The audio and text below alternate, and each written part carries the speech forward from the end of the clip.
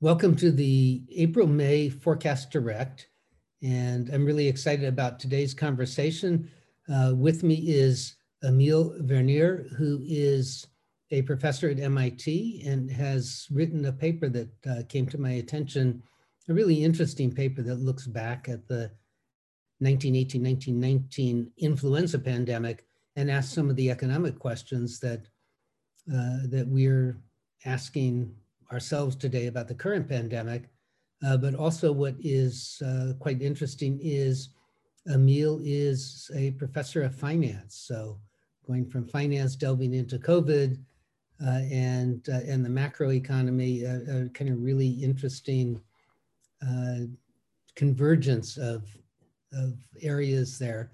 So welcome, Emile, and thank you for joining us. Well, thanks so much, Jerry. It's a pleasure to be with you today. Look forward to the conversation.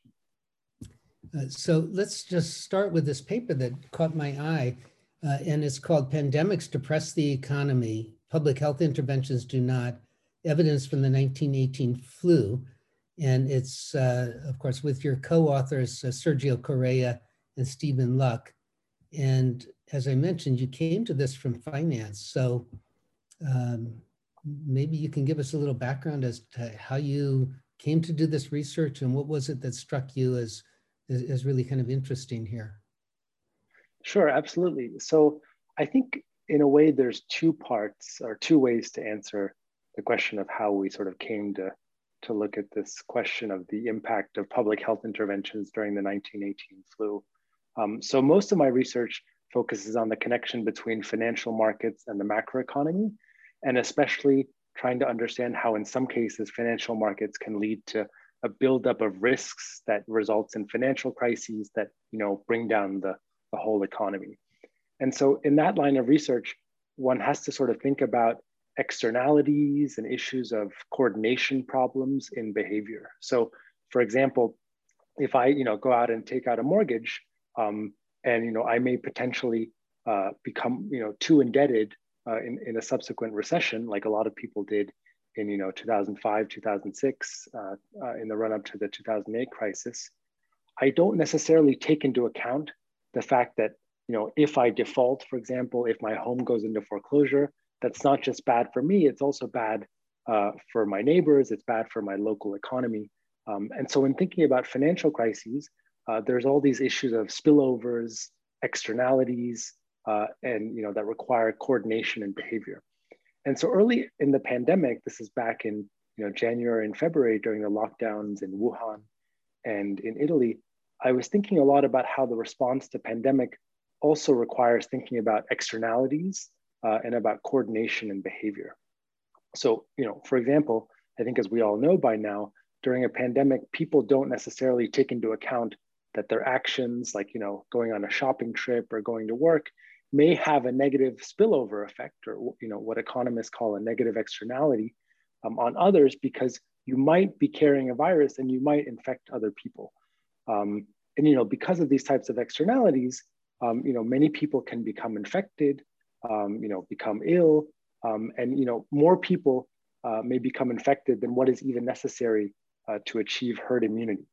So this is what epidemiologists call epidemic overshoot. And so an epidemic, that's kind of spins out of control is of course going to be very bad for the economy and is naturally going to, lead to bad things. People aren't going to want to go to work. They're not going to want to go out and spend if they're afraid of getting sick.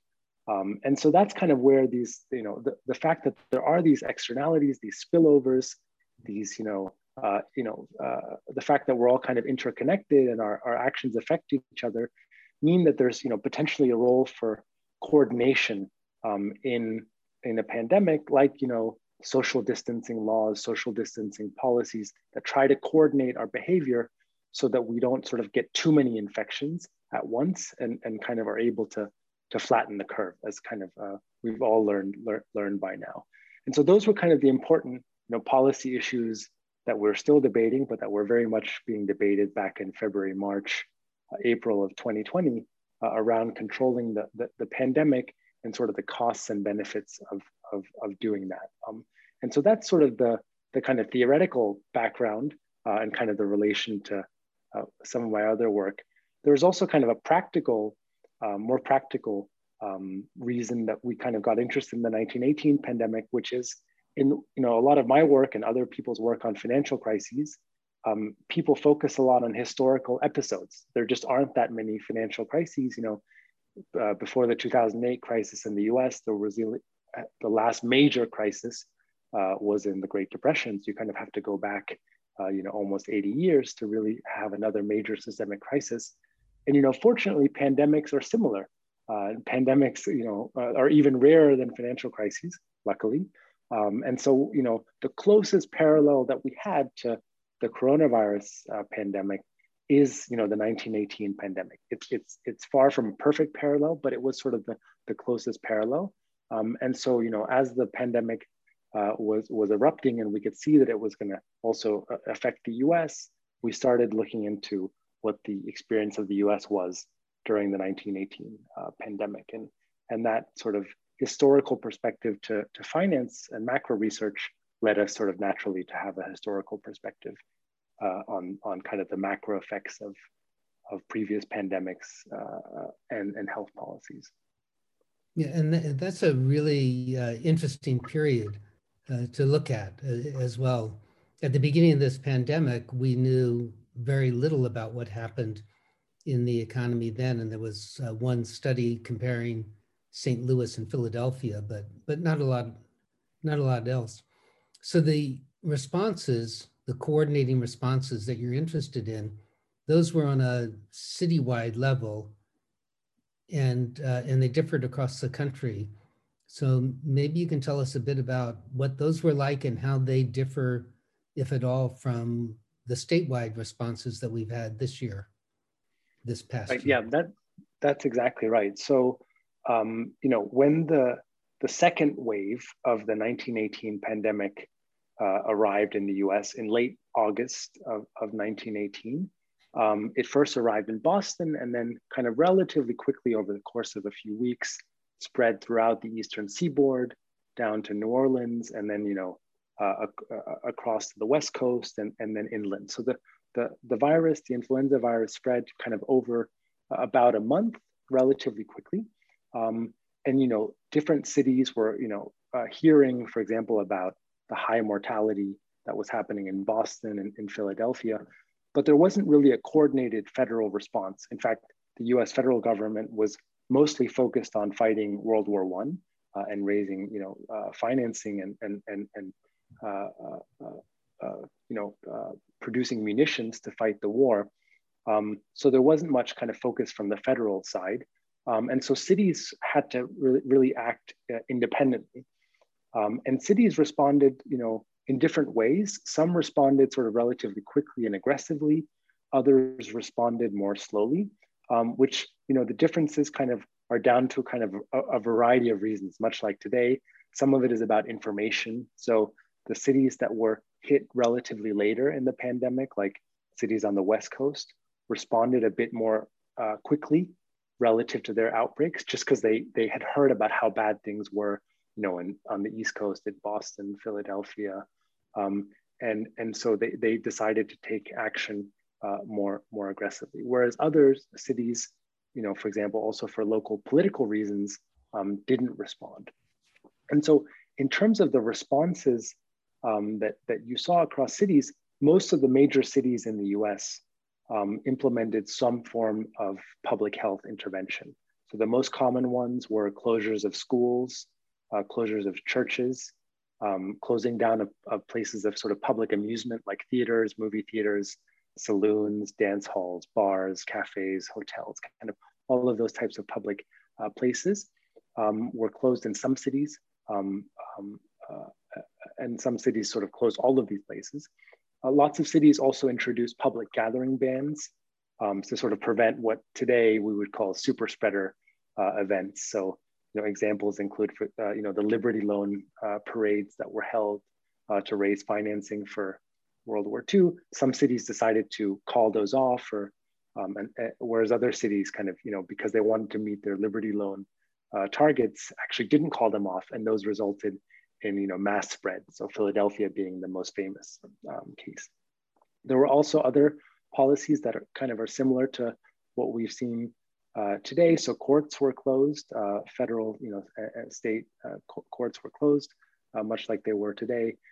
Business hours were, staggered, in part to limit the number of people who were in public transit. So there was really kind of a broad range of policies that were applied for anywhere between 1 week to 10 weeks, with an average of about 4 to 5 weeks across cities. So, comparing to the experience we've had today, these were kind of in place for a relatively shorter amount of time. So they were kind of in place for, on average about a month. In terms of kind of thinking about that question of how the policies compare to what we've seen today, I think you can kind of see that there's some pretty clear parallels. There were, closing of lots of these public places. They were sort of, compared to, for example, the closures of all non-essential businesses, they were less stringent.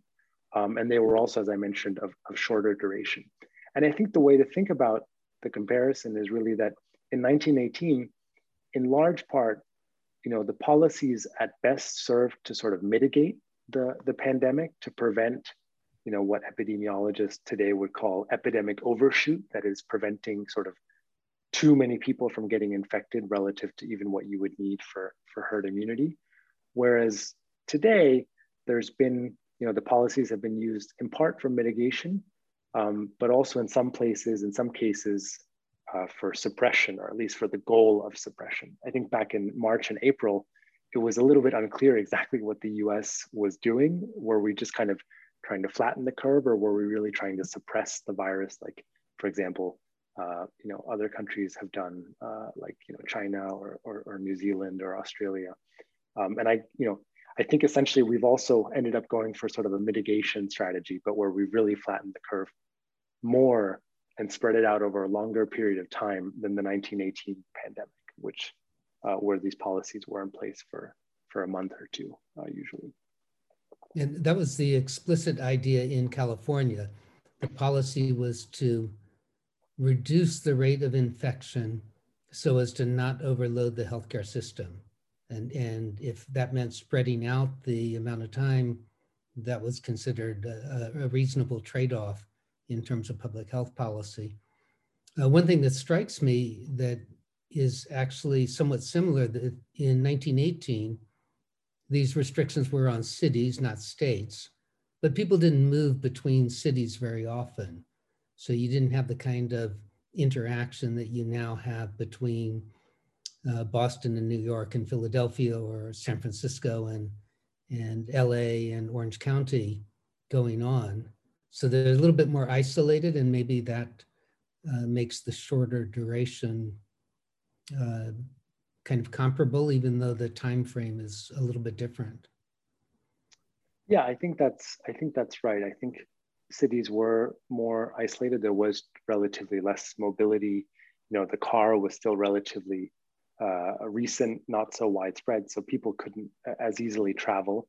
The flu, of course, did travel across cities through the railroad network, for example. So there were, of course, the flu, of course, did kind of spread. A big part of the spread was also World War I troop movements. Mm-hmm. So you kind of see that, the epidemic essentially peaks or is always, a few weeks ahead in the military population relative to the civilian population. And often military personnel who were, being moved around to different bases, being sent to Europe, would bring the infection to, a new place, and then it would sort of spread to the civilian population within a week or two. But it's true, cities were relatively less connected than they are today, just kind of by virtue of transportation technology. Yeah, let's talk a little bit about your data, and that's an important issue today, as to, what does it mean to have these non-pharmaceutical interventions? One really useful piece of data or data series that I've been looking at is the Oxford University's measure of stringency of NPIs, of non-pharmaceutical interventions. But if you look at it, it kind of moves all over. And just as, for example, the state of Michigan, very stringent, and then basically none. Or you have Texas that it turns out on the Oxford Index, Texas looks like they have a little bit above average, a little bit above median stringency in their interventions, but Texans don't really follow the intervention rules. So it's confined to, a few places such as Austin and Houston. And so using that data, it's reasonable data, but it is data that you have to be careful with. What about the data that you used? How did you measure that stringency of interventions and the variability over time of when the interventions came in and when they were eased? Right. No, I think that's a really good question. And a lot of the issues that come up that you mentioned, also arise and you see in the data in 1918. So some cities, closed, then opened up again, and then closed down again. So St. Louis, for example, did this with their schools, and so they kind of switch on and off. We have evidence of kind of differences in rates of compliance as well. So in terms of where the data are from on the non-pharmaceutical interventions, here we're kind of building on a kind of large effort by a group of epidemiology researchers led by Howard Markle and his co-authors that essentially back in 2006 got together and sort of combed through public health notices, newspaper reports for the 43 largest cities in the United States, and essentially recorded, all of the start dates and policies that were in place, and grouped them into different categories. So they recorded, for example, when schools were closed in each city, whether cities had public gathering bans, whether they had other types of closures that were mandated. And those types of policies like school and church closures are relatively sort of, objective to measure. There's other kind of policies, for example, mask ordinances, where there's lots of evidence that there was, compliance among some, but also lots of opposition to it as well. So just to give you an interesting story, there was a lot of debate about, whether masks were useful in 1918 as well. And actually San Francisco was one of the cities that, where the local public health director kind of was a big believer that masks would slow the spread of influenza.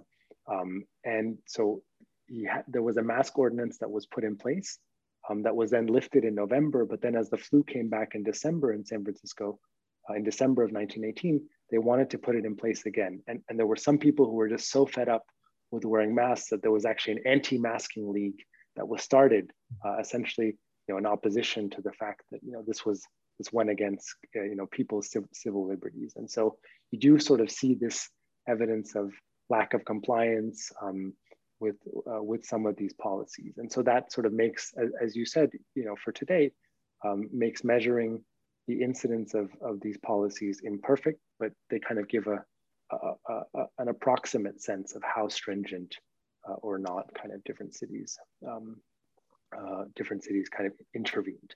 And what the epidemiology studies that I mentioned before generally find, which sort of supports the idea that these policies were useful, is that the cities that were more aggressive in their policies were able to reduce their peak mortality, that is the highest rate of mortality in a given week, by 40 to 50%. And so they were kind of able to flatten the curve. And to some extent, they pushed deaths further out into the future. So further into, from October of 1918 to November of 1918 and even December of 1918. But they didn't push all the deaths into the future. So if you sort of look at the data, it looks like total mortality was reduced by about maybe 15, 20% in the cities that intervened more aggressively. So it does look like these policies had some effect, but they in the major US cities, they were far from perfect.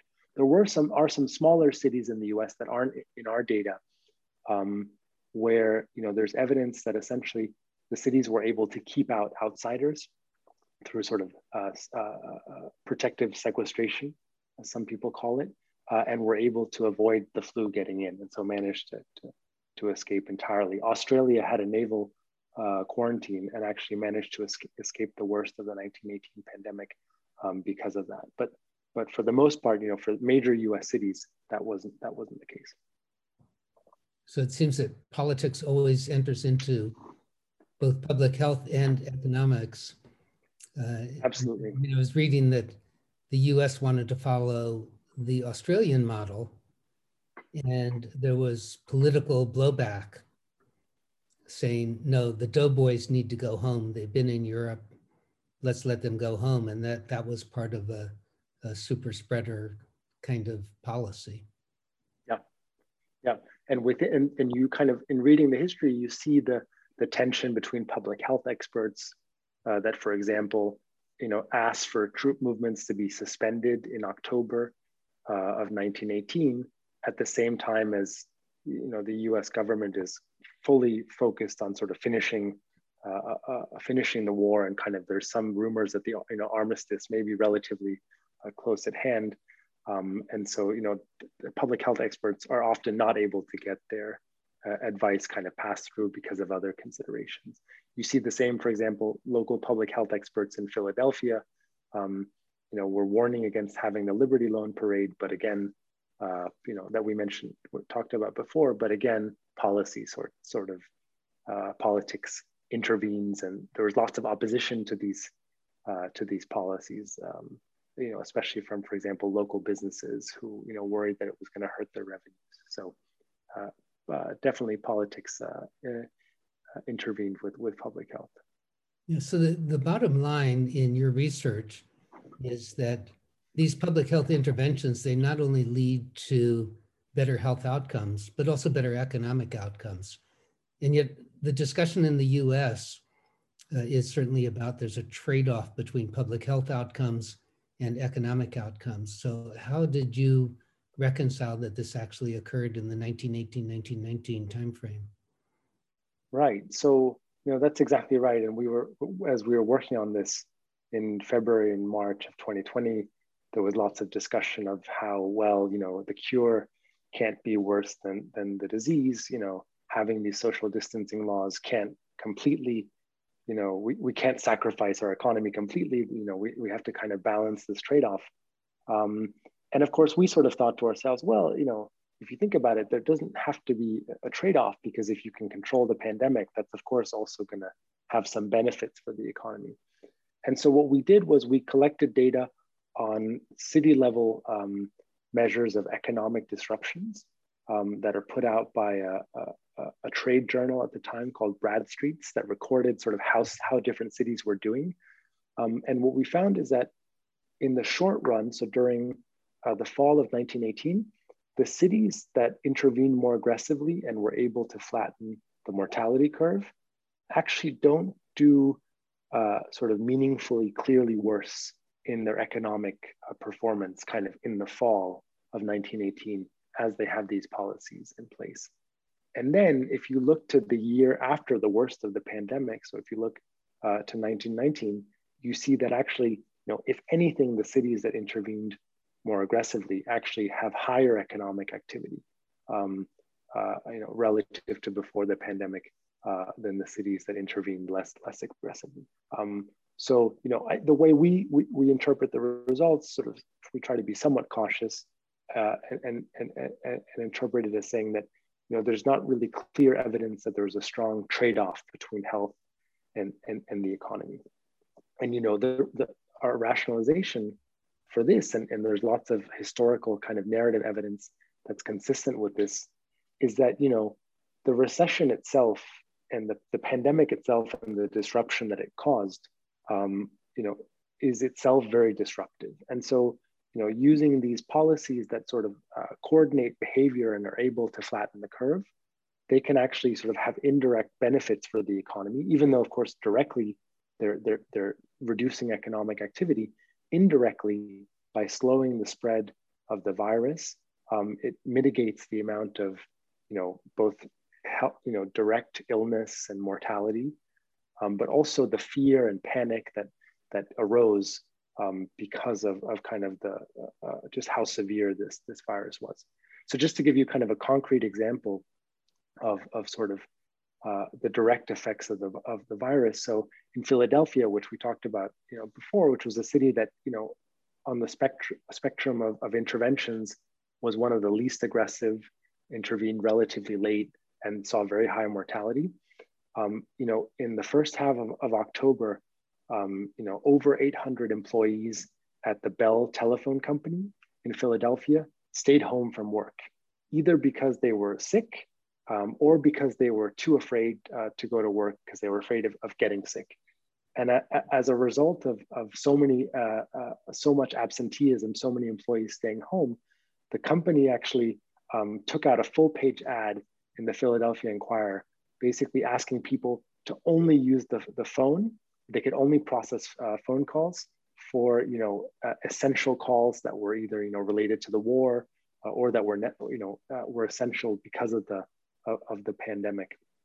And so it's you have lots of examples of business being completely disrupted by all of the illness, all of the fear, all of the panic. And the cities that were able to kind of flatten the curve, they were also able to some extent to mitigate these severe disruptions that come from just such high rates of illness and mortality. And I think what you've seen in 2020, and there's a fair amount of research that seems to find this, is that the places, the countries, and the cities, states in the US that intervened more aggressively and had more stringent social distancing policies or lockdowns didn't tend to do so much worse. And some of them actually even did better economically. And I think it's a similar argument that the virus itself, the pandemic itself, leads to a lot of fear and disruption. And so in some sense, using policies that slow the spread can mitigate those negative economic consequences of the virus itself. I think that's right. I've been looking at data for the US and coming up with the same conclusion, and also Scandinavia, although it's a small number of countries.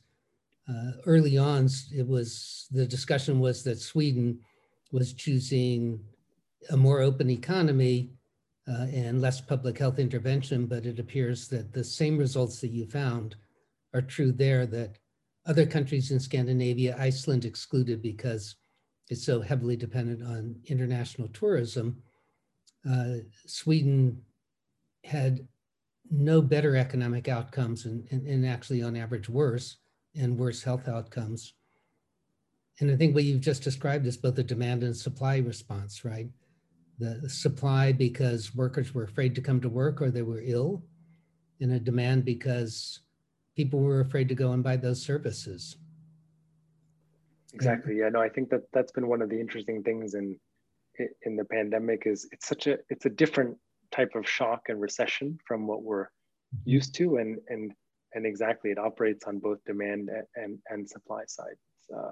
And in Sweden, for example, what you've seen is that while some people have used the opportunity to go to bars, go to restaurants because they weren't closed down, or at least in the spring of 2020 weren't closed down, lots of other people became even more afraid and actually decided to stay away. And so by basically controlling the virus, like for example Norway did or Denmark did, I think more successfully than Sweden, actually you're kind of able to keep those people who are really afraid from kind of reducing their demand so much. And so there's some really nice research that compares Denmark and Sweden and actually uses individual level spending data that shows exactly that in Denmark, what you see is that the more stringent lockdown policies depress the consumption of sort of young people, for example, who are probably less afraid of the virus. By the time kind of people realized that mortality for younger people wasn't that high. But actually, you see that for older people, you have the opposite. You have that older people in Sweden really reduced their spending, and especially spending that required, going out, into large crowded stores, or going out to a restaurant, because of that sort of fear of the virus, and that's why sort of these policies, don't translate necessarily one for one into a trade-off, because people kind of are going to respond to the environment that they're in. Right. So let's turn back to your major field of interest, finance. There's the Biden administration put through a $1.9 trillion support and stimulus package. The Fed is flooding the market with liquidity through QE. That is intended to stabilize the macroeconomy, but you study financial crises. Is this also leading to a potential financial crisis? What is your view of this macroeconomic intervention as opposed to non-pharmaceutical intervention? Yeah, that's an interesting question, and here there's I think even more limited historical parallels, because as we've touched on before, this really is different from all other recessions, and this recession is a recession that's driven very clearly by a pandemic, and it's interesting. I always say this: it's rare that we have a recession where we understand the root source of it so well as this recession. Normally in 2008 with the financial crisis, we were debating, was it the housing market, was it the banks, was it both, was it oil prices, lots of different factors. Here it's relatively straightforward, but at the same time we don't have as much experience kind of in thinking about this macro environment. The way I think about all the stimulus that we've seen is, I think of it less as stimulus and more as relief for people who have lost income because of the pandemic, and we know that the impacts of the pandemic have been very different for different people in different occupations. There's been lots of inequality in that dimension, and so I think this stimulus, in some ways, is a relatively imprecise tool for targeting the people who really need the help. But, it has provided crucial relief to lots of families. Lots of other people have taken that stimulus and, just saved it. So we've also, for example, seen very, very high saving rates. I saw a recent comparison actually to World War II, which is actually an interesting comparison, because World War II also saw very high private saving rates. And, people's consumption was suppressed during the war, and the estimates of fiscal stimulus, tend to be smaller. The effectiveness of fiscal stimulus, or the multiplier on public spending that people estimate, tends to be smaller if you look at World War II. And I think we're a little bit in a situation like that, where the effects of the stimulus, at least during the pandemic, are smaller than they would be during normal times, or during a normal recession where we sent out checks, because lots of people are just going to save the money. They're not ready to go out and spend yet. And I think once the virus really comes completely under, or much more under control, which is hopefully kind of happening now as vaccinations are really picking up, and around half of Americans, as today we're speaking, have received at least one dose. I think we're going to start to see some of the stimulus maybe generate more of an economic kind of kick, and I think that will hopefully lead to a strong, and I think will lead to a strong recovery. And so then we kind of get into the questions of whether maybe the stimulus has actually been too large, and there's some interesting questions around that we can talk to. I think we may end up realizing that the stimulus was quite large, especially relative to the output gap, and that may lead to some kind of inflationary pressures on the other side. But I also think that we're kind of in a position where it's probably better to be bold and to try too much than try too little. And we, in fact, don't have any empirical evidence to support the view that it's too large. That's just speculative, right? Well, I think the people who say that the stimulus is too large make, I think, the reasonable observation that if you look sort of relative to the output gap, then the amount of stimulus, if you put together sort of the stimulus from December with this 1.9 billion package, and then potentially also an infrastructure package, would amount, would be several times larger than the actual output gap in the economy.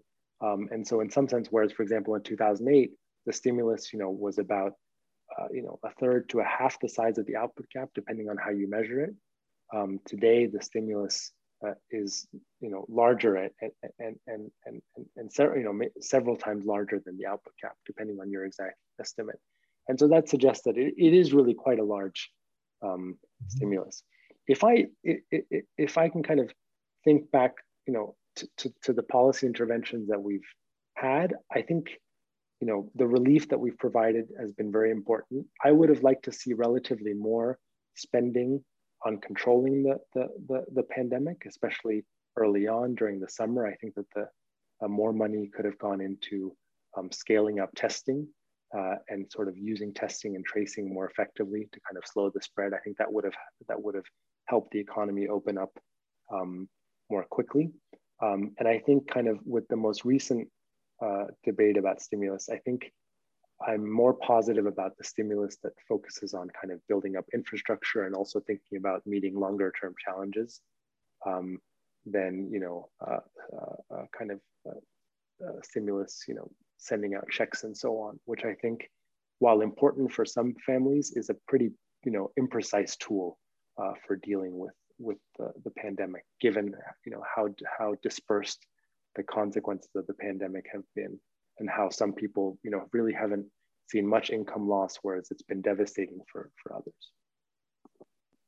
So this has been really interesting. We're just about out of time, but the way in which finance and the disparate response to the pandemic and the economic consequences, it's not obvious that it's the same as people were saying in the beginning.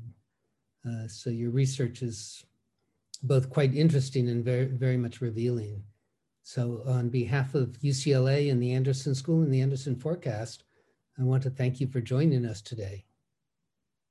Thank you very much. It's been a pleasure to be with you.